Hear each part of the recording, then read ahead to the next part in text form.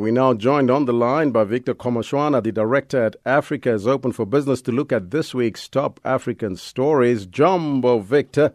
In Kenya, the members of the National Assembly there will this week debate President Uhuru Kenyatta's proposal for an 8% VAT on fuel instead of issuing a moratorium to suspend a 16% levy. Elaborate on this for us. Yes, remember on the 1st of September, 1st of this month, the Kenyans introduced 16% VAT on fuel price. That's when President Kenyatta was out in China, and the Kenyans went on rampage and protested this.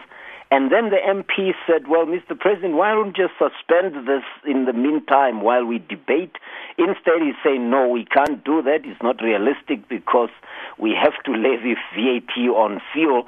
But what I'm willing to do is to consider instead this 8% instead of the 16%. So in the end, this man has a four-pillar strategy. He talks about bringing better healthcare, food security, expanded manufacturing, and affordable housing.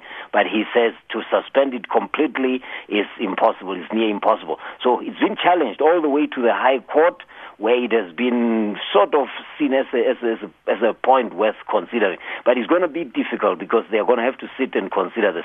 They are saying suspend it because of the High Court order decision, and he's saying, no, we can't. I would rather consider maybe 8% instead of 16%, but it looks like it's water under the bridge, this one. Yeah. Staying in Kenya, Nairobi has been ranked the 6th wealthiest African city after Durban, Cape Town, Cairo, Lagos, and Johannesburg.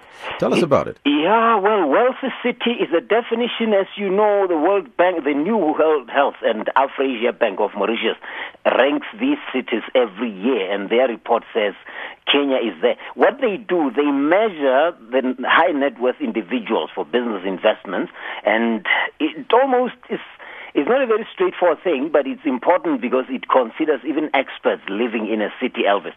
So if you just think about Johannesburg, just to bring it closer to home, you have lots of people living in the city who are not South Africans. So the wealthiest city includes those people because if you think about it, their wealth is being felt in this. If they are going shopping, if they are spending money on entertainment, if they are buying cars, chances are they'll be doing it in the city where they live. So it's a very good indicator of how attractive a country or a city is, and that just tells you how important Nairobi is in the bigger scheme of things. Mombasa is not that far behind, but it just tells you just why we always say Kenya is the most influential economy in East Africa.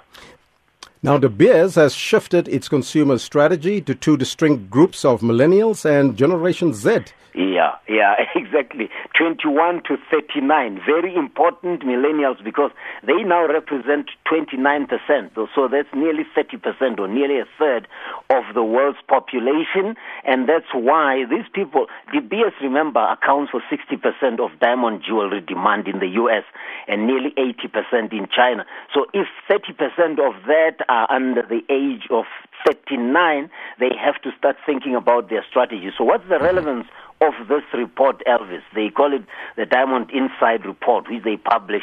They are saying if we forecasting that this generation will continue to account for our market, then we have to think about what they want. You know, millennials are known for being mistrusting. They are not necessarily going to be buying brands. So they're saying, well, let's start making jewelry according to the needs of this generation. So you are likely to see more customized diamond jewelry rather than what you used to get. You just go and get a stone in a shop. Wonderful, Victor. Thank you so much for that report. Victor Kgomoeswana, director at Africa is Open for Business.